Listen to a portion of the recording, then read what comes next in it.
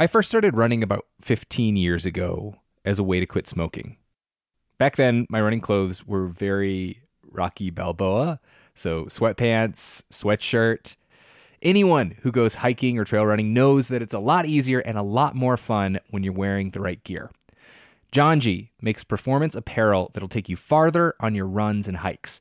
They have this merino wool hoodie that I wore on multiple trail runs this weekend. It's soft, it's warm, and most importantly, it does not get stinky when you get stinky.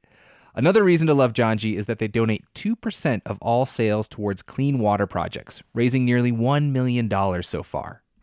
Head to janji.com to find your new favorite trail wear, outdoors accessories, and essentials. And use the code OUTSIDE for 10% off at janji.com. That's JANJI.com with the code OUTSIDE for 10% off. When I was a little kid, my whole family, grandparents included, packed into a Dodge Caravan and went on a 2-week road trip to Wyoming.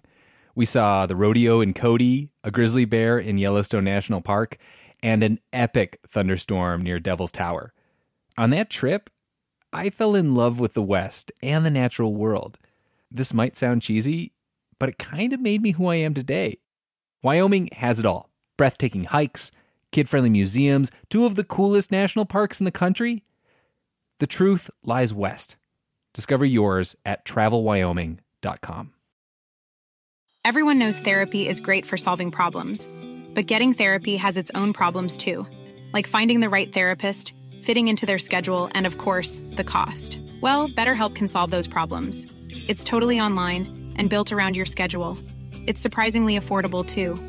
Connect with a credentialed therapist by phone, video, or online chat, all from the comfort of your home. Visit BetterHelp.com to learn more and save 10% on your first month. That's BetterHelp, H-E-L-P.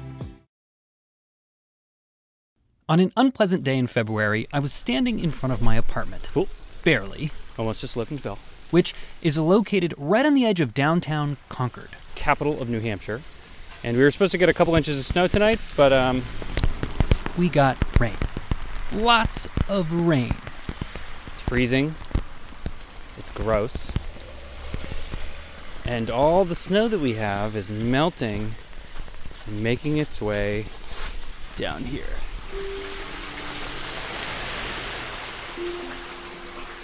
This is the sound of a storm drain, an honest-to-goodness river running right under my feet. And above me are the first and smallest tributaries in this unlikely ecosystem, gutters. The very phrase, "get your mind out of the gutter," assumes it is a filthy place, hardly worthy of serious inquiry. And if you do get your mind out of the gutter and stick your nose there instead, I can also smell, it smells a little bit like rotten eggs.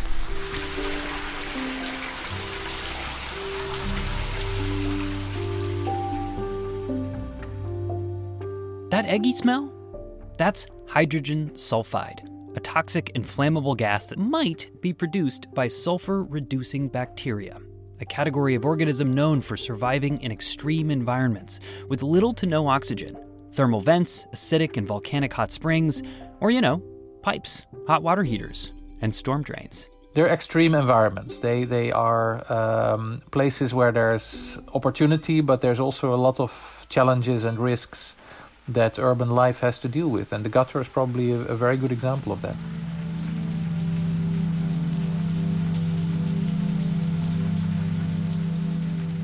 This is Outside In. I'm Taylor Quimby, in for Sam Evans-Brown. Today, we've got a bonus episode from our series 10 by 10, where we take a close look at unusual or overlooked ecosystems. This special episode was sponsored and selected by our lovely donors, thank you very much, who chose between 4 options and ultimately decided to send us sifting through city gutters. I can't actually think of the last time anybody asked me about gutters, to be honest, so... Gutters, I've discovered, can refer to the curbside drainage channels that lead into storm drains, or to the metal or plastic troughs that line some rooftops, or really any low area designed to move water from one place to another. And since we did not specify which ones we were going to be talking about in this episode, we're going to cover both of those first 2 kinds.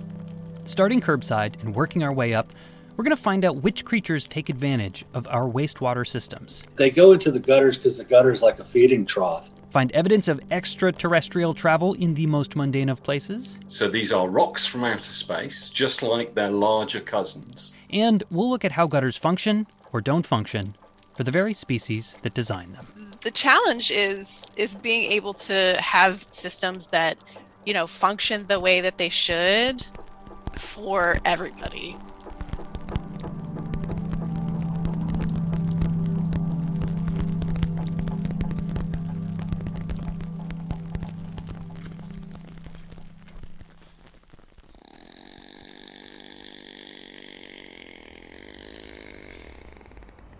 I lived in downtown Baltimore growing up, and we had these nice front porches for the row houses, and all of a sudden we'd see an opossum. And we figured, how did that thing get here? And it's because they use the storm drains to get from here to there. Coyotes do the same thing. I would go into storm drains and I would find scat from raccoons. Hopefully they're smart enough to get the hell out when they start hearing rumblings of flow.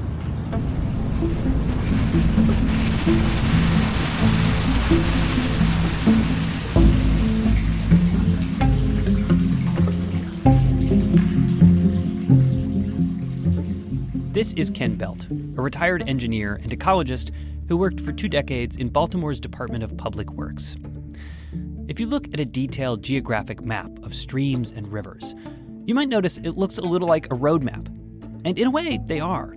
That's because rivers aren't just homes for aquatic ecosystems, they're highways for all sorts of animal life. Human-engineered water systems, made up of culverts and sewers and pipes, function kind of in the same way. Ken says that gutters and storm drains aren't just like streams. They are streams, intermittent headwaters that can change suddenly from dry bed to raging river and back again in a matter of minutes. It's different, but it's the same. On a riverbank, you have what's called the riparian zone, where water meets dry land and lots of water-loving trees and plants grow in abundance, which drop their leaves into the water. There's a lot of litter fall, and that forms the basis for the food web. In a healthy stream, Ken says, decomposing leaves attract communities of bacteria that break them down and form colonies of slimy biofilm. Those bacteria are eaten by the next step up the food chain, bugs, some of which Ken calls shredders. A shredder would tear them apart and eat the microbial biofilm. Like stonefly and caddisfly larvae. They literally build nets in the stream, and the nets catch those particles. Collectively, this food web prevents the carbon in the leaves from turning back into a gas and re-entering the atmosphere, instead locking it up in a Russian nesting doll of itty-bitty bug bodies. But urban streams, like our gutters, Ken says, are battling tough conditions.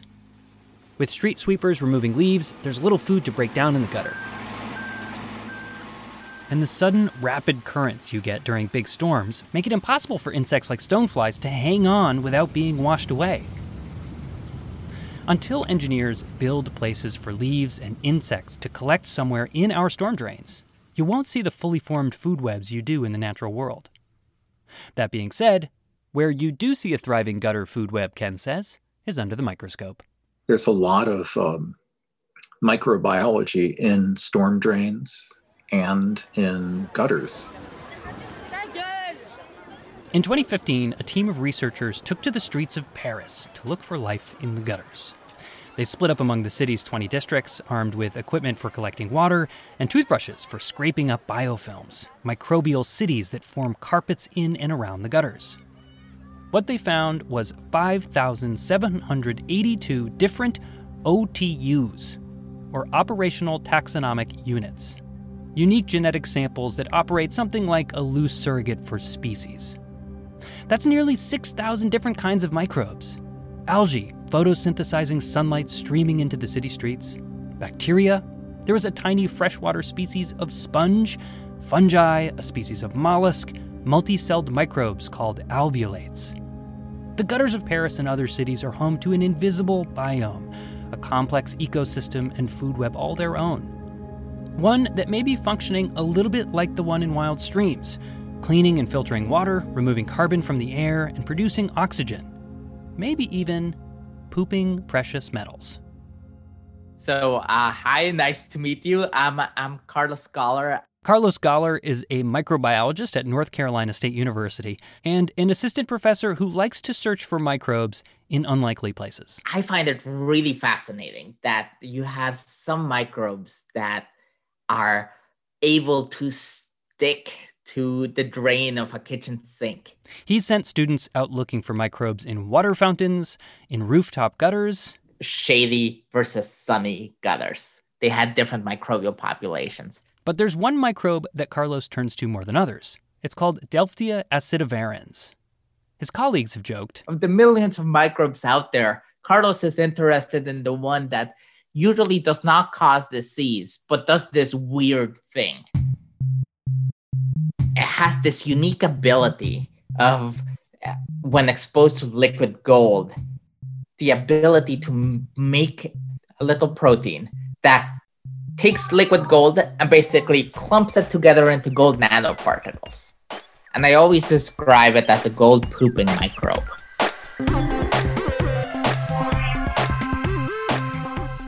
Delphtia has been found in lots of places, like common garden soil or the very uncommon water filter on the International Space Station. And no surprise, Carlos's students have found it in the downspouts of North Carolina State University's campus gutter systems. Confirmation bias, right? we said go search for Delphtia in downspouts, and they found it in downspouts and soil. Now, before you go ahead and start trying to test your gutters for Delphtia, this is not a feasible get-rich-quick scheme. These nano nuggets do not add up to much. We're talking tiny, yes. Measuring in length around 20 to 80 billionths of a meter, nanoparticles of gold are so tiny they don't yet behave like metal. They exhibit different shapes, different colors, different properties. So Delphtia won't be replacing the gold in your wedding band anytime soon. But they are a great way to get your microbiology students excited about the world around them. It's a really excellent way of looking at the maybe understudied microbes that we label as ubiquitous and just around there that are doing fantastic things for us that we don't even know about.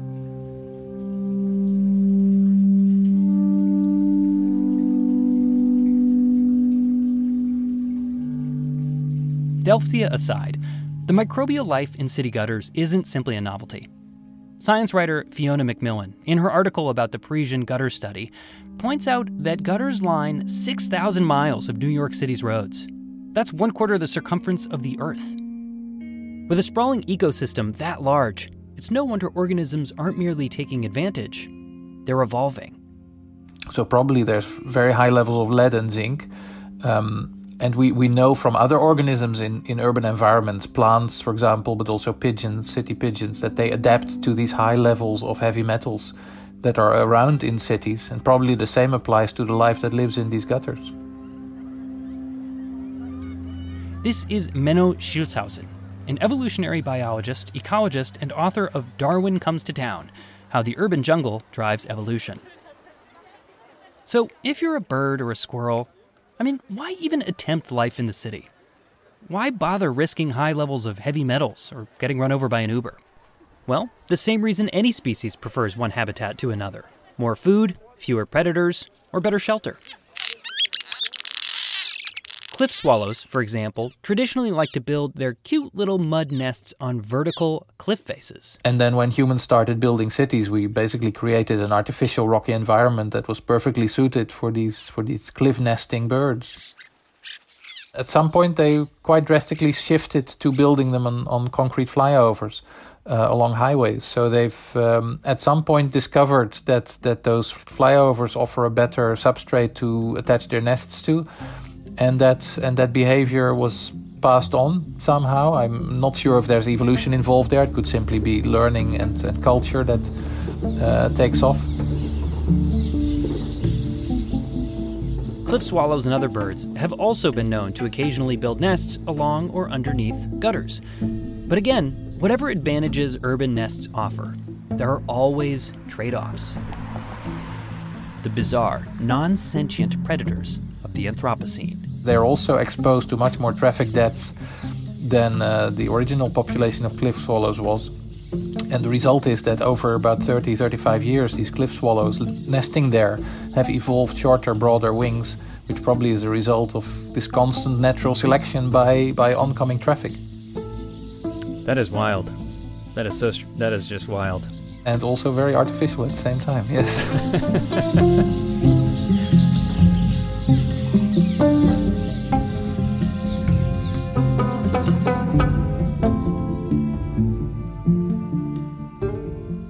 Rooftop gutters, like the ones that line our curbs, are also extreme environments, prone to bake in the sun on a hot summer day or flush with water when it rains. But that's only when they're working. When gutters break or get clogged, those extremes can kind of flatten out, and that can have a domino effect. Typical day for me would be squirrels, raccoons, flying squirrels, roof rats, possums, snakes, birds, just about anything. The unusual can go into bobcats, alligator we've done, black bear, cougar. This is Doug Hartman, 34-year owner of Covenant Wildlife Management, based in Birmingham, Alabama. Throughout his career, he has seen it all.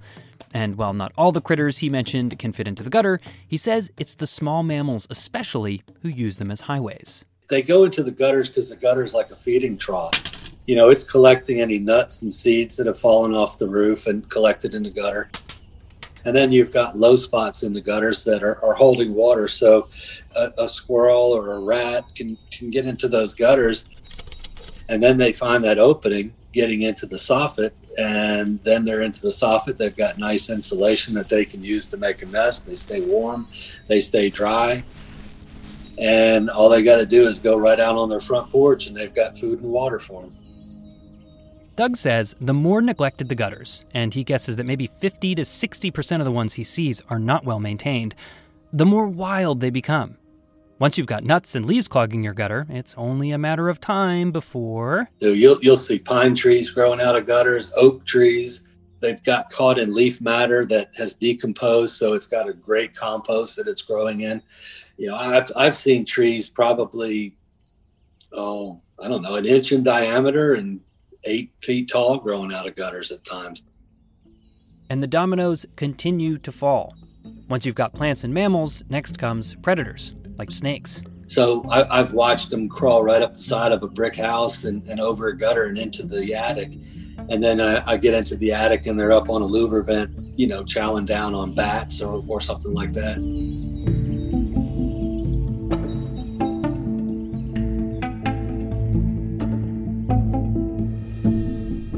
Be it a spring or a vernal pool or an aluminum gutter, wherever water flows or collects, it attracts life.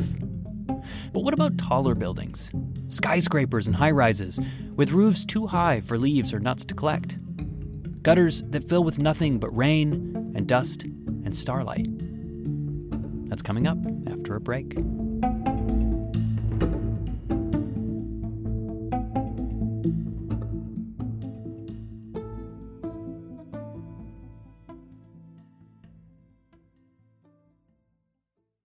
Hey, everybody, it's Rob Lowe here. If you haven't heard, I have a podcast that's called Literally with Rob Lowe. And basically, it's conversations I've had that really make you feel like you're pulling up a chair at an intimate dinner between myself and people that I admire, like Aaron Sorkin or Tiffany Haddish, Demi Moore, Chris Pratt, Michael J. Fox. There are new episodes out every Thursday, so subscribe, please, and listen wherever you get your podcasts. Want to connect with a family member who doesn't speak your language? Then check out the language learning program Rosetta Stone on desktop or as an app. Rosetta Stone is designed to immerse you in the language you're learning through an intuitive process. Plus, the True Accent feature even gives you feedback on your pronunciation. And with a lifetime membership, you have access to all 25 offered languages. Get started today. Visit rosettastone.com/pod50 to get 50% off your lifetime membership now. That's rosettastone.com/pod50 for 50% off.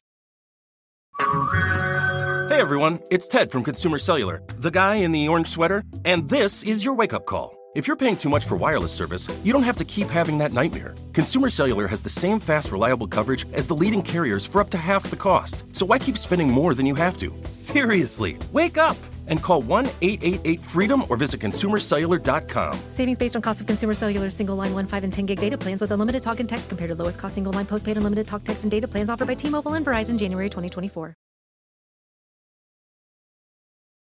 This is Outside In, a show about the natural world and how we use it. I'm Taylor Quimby, in for Sam Evans-Brown.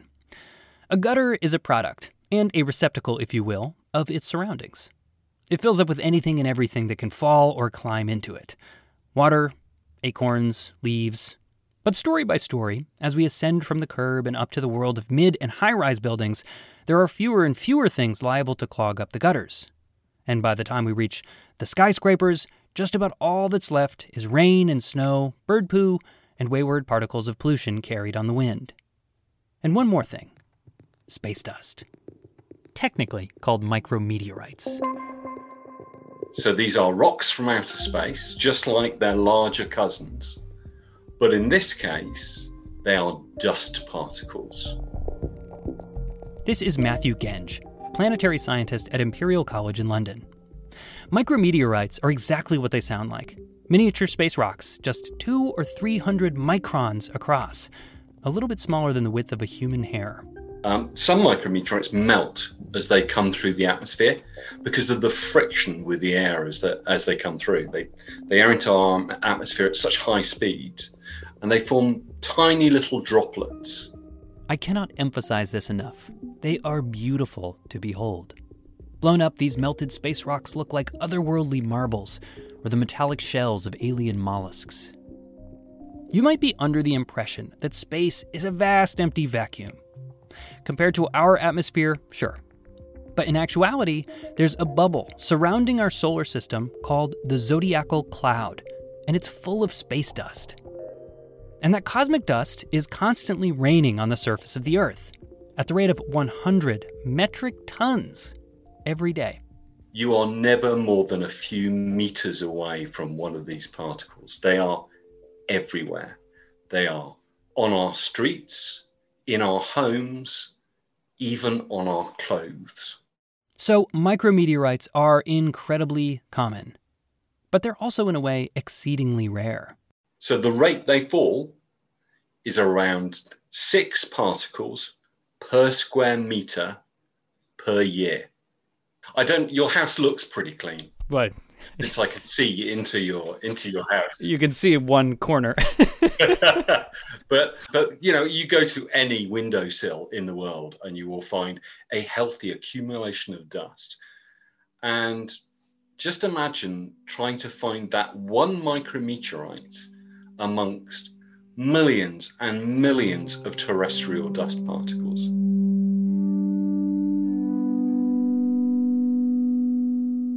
That's why scientists who study micrometeorites usually collect them somewhere there isn't much dust or pollution. Antarctica. That was until John Larson showed up. It all began when I got contacted by a chap called John Larson, who told me he had been collecting micrometeorites on his roof. On his roof and in his gutter. It wasn't the first time someone had reached out to Matthew with a claim like this. And they always found huge numbers of them, just impossibly high numbers. And so I told John, no, it wasn't possible. And he just wouldn't give up. John, by the way, was too busy to be interviewed for this story, which might have to do with the fact that he is not your average amateur astronomer. He's a painter, he's an acclaimed jazz guitarist, he even played with Chet Baker. And had a big hit years ago in Norway. He's famous in Norway. And in the end, he sent me a photograph, and I thought, that really does look like a micrometeorite. And it was. In the end, Matthew worked with John to verify his micrometeorites and help him refine his methods. And together, they've released a number of scientific papers about how micrometeorites have changed throughout the life of the solar system. And John has put out a book on how to find urban micrometeorites on roofs and rooftop gutters everywhere. There are now hundreds of people around the planet who are collecting micrometeorites on their roofs. So I feel quite guilty saying I gave John the tools to recognize micrometeorites, since what I really did was try to dissuade him from doing it in the first place.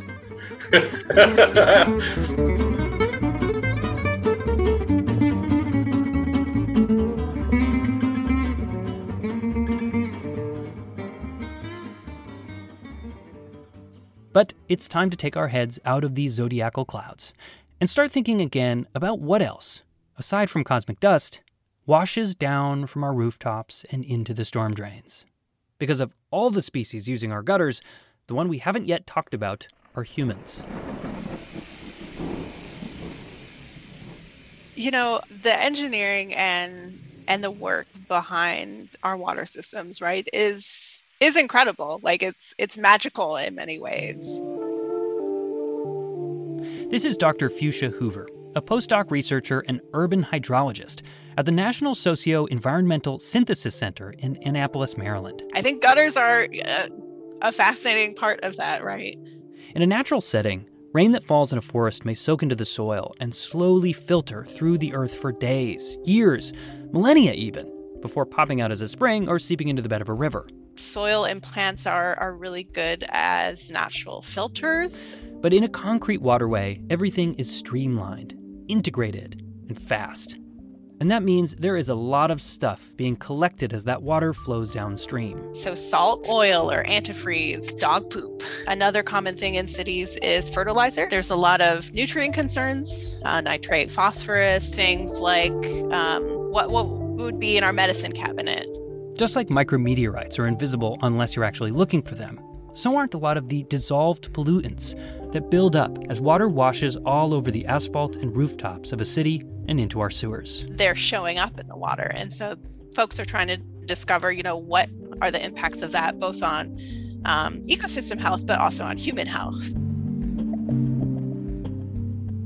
In some cases, stormwater runoff is being deposited directly into larger water bodies, but older cities, especially on the East Coast, often rely in part on combined systems that mix stormwater with wastewater. That raindrop is going to, plop on your roof, travel down your gutters, and if it is a connected downspout, meaning that your gutters on your home directly connect to the sewer system underground, it's going to emerge with the same waste that's coming out of like your toilets, right, or your sinks, and all of that is then going to merge with the gutters that we see on the street.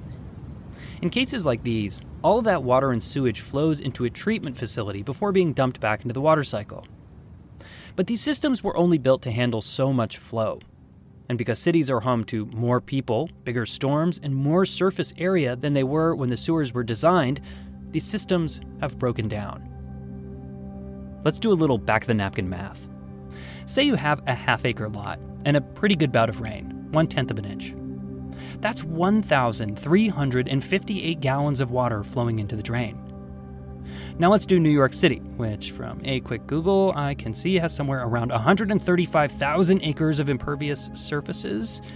Let's say it's a big storm, 1 inch of rain. That adds up to 3,530,020,000 gallons of water.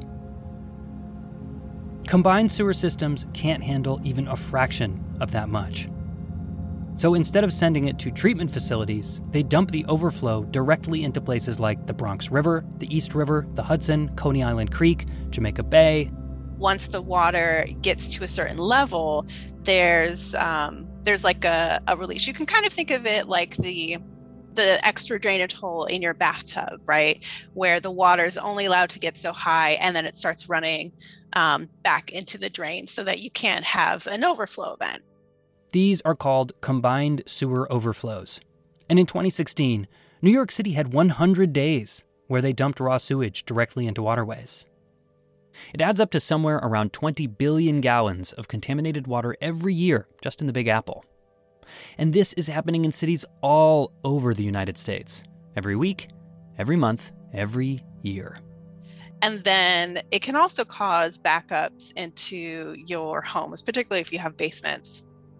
and your pipes are connected into the stormwater system. Now it's not just rainfall that is flooding your streets or your basements. It's also sewage and effluent, and so that's a health hazard risk. And now you're being exposed to an unknown number of potentially dangerous toxins and pollutants. This is obviously a problem during events like Hurricane Katrina in 2005. But the harms aren't reserved for occasional disasters. They're regular, they're getting more common, and they're disproportionately affecting marginalized communities that historically have been pushed into low-lying urban areas. There's a really great report from the Center for Neighborhood Technology in Chicago that looked at this when there were a couple really intense, really bad thunderstorms that hit the city. And the south side of Chicago, which is predominantly Black, had the highest number of claims to FEMA.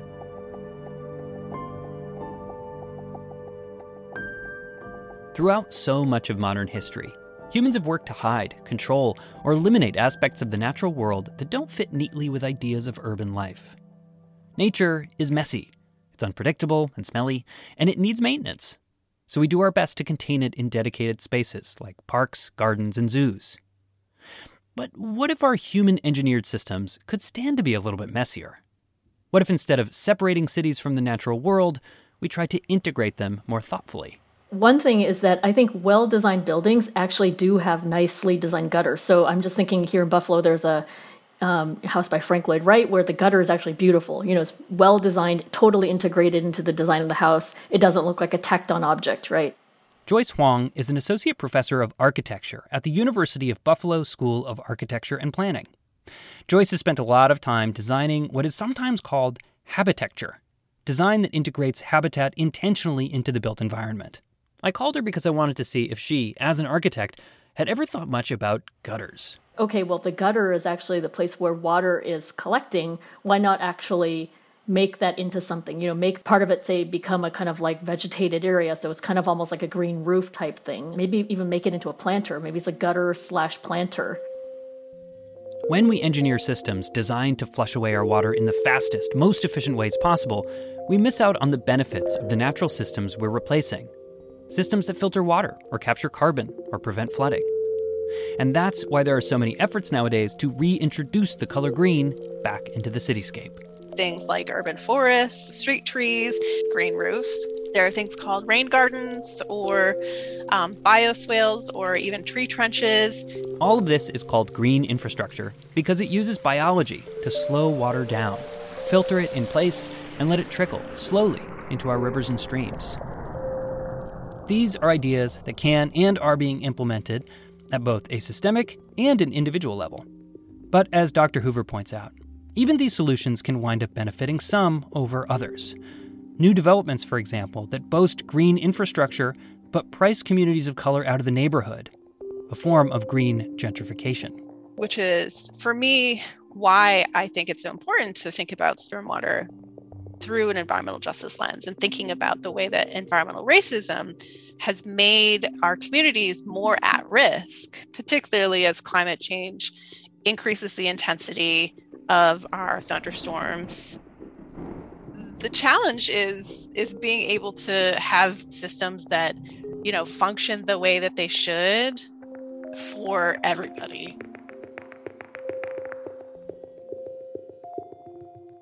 Cities are human-built environments, built for human habitation.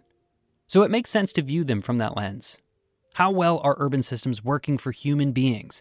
And if they're not working equally, who aren't they working for and why? But there are limits to that perspective, too. If we are told that an animal is useful, like, say, a bee pollinates, then we suddenly give it value, right? So we give this life value because of its usefulness. And we talk about this in architecture and planning as ecosystem services. So it's like, what can the ecosystem do for us, for humans? And I think if we stick to that as a way of thinking, we're basically in trouble. I like to think of cities as complex, ever-changing organisms in themselves, comprised of organs and tissues and cells, capable of working together, independently, or sometimes at odds. When you look at a city from that perspective, you see that every system is connected. Just like the gutters on our roofs are connected to the gutters on our streets, and the microbiome of our sewers is connected to the health of our communities, rivers, and oceans. Since human beings in this analogy are the closest thing a city has to executive function, maybe we need to think more about our roles as landlords of this shared ecosystem more seriously. Yeah, I think we should really see ourselves as the major ecological force that we are now. Here again is evolutionary biologist Menno Schildhausen. And I'm not saying that's something we should be proud of, but I think it's important to realize that we are, like you say, part of the system. We are one of the species that has become so numerous that it has started to influence the evolution of all other species. So yes, we are changing life on the Earth, and that has both destructive and creative effects. It's as the author and environmentalist Stewart Brand wrote, "We are as gods, and might as well get good at it." So, why not start in the gutter?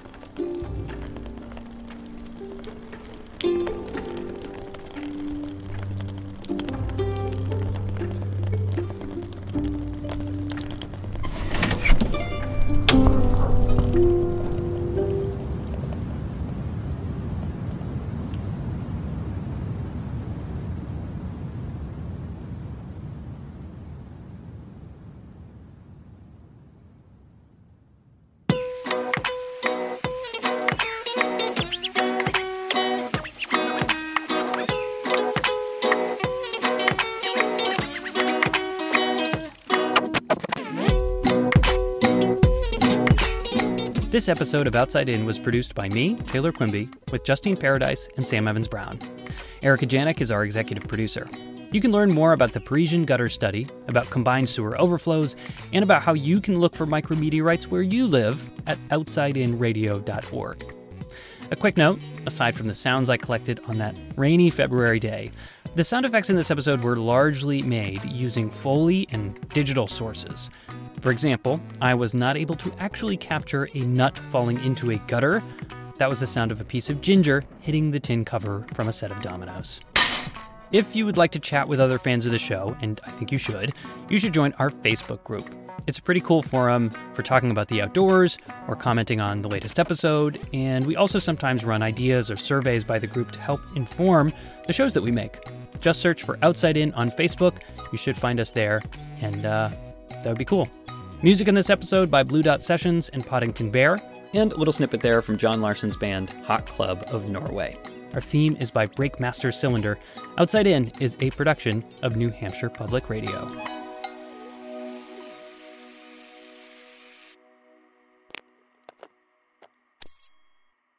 Had a fella call us. They were digging out a septic tank, and I don't know if they were doing plumbing, but anyway, they had gone to lunch and left the lid off of the septic tank, and they came back from lunch, and there was a buck in the septic tank, and I couldn't hardly understand the guy because he was screaming. He was so excited. He said, "There's a buck! There's a buck! There's a buck!" And I'm thinking, what are you saying? And I had to get him slow down. And he says, "It's a buck." He says, a male deer with 8 points on his head, and he's stuck in a septic tank. Hey, everybody, it's Rob Lowe here. If you haven't heard, I have a podcast that's called Literally with Rob Lowe. And basically, it's conversations I've had that really make you feel like you're pulling up a chair at an intimate dinner between myself and people that I admire, like Aaron Sorkin or Tiffany Haddish, Demi Moore, Chris Pratt, Michael J. Fox. There are new episodes out every Thursday. So subscribe, please, and listen wherever you get your podcasts. Whether you're a morning person or a bedtime procrastinator, everyone deserves a mattress that works for their style. And you'll find the best mattress for you at Ashley. The new Tempur-Adapt collection at Ashley brings you one-of-a-kind body-conforming technology, making every sleep tailored to be your best. The collection also features cool-to-the-touch covers and motion absorption to help minimize sleep disruptions from partners, pets, or kids. Shop the all-new Tempur-Adapt collection at Ashley, in-store or online at ashley.com. Ashley, for the love of home.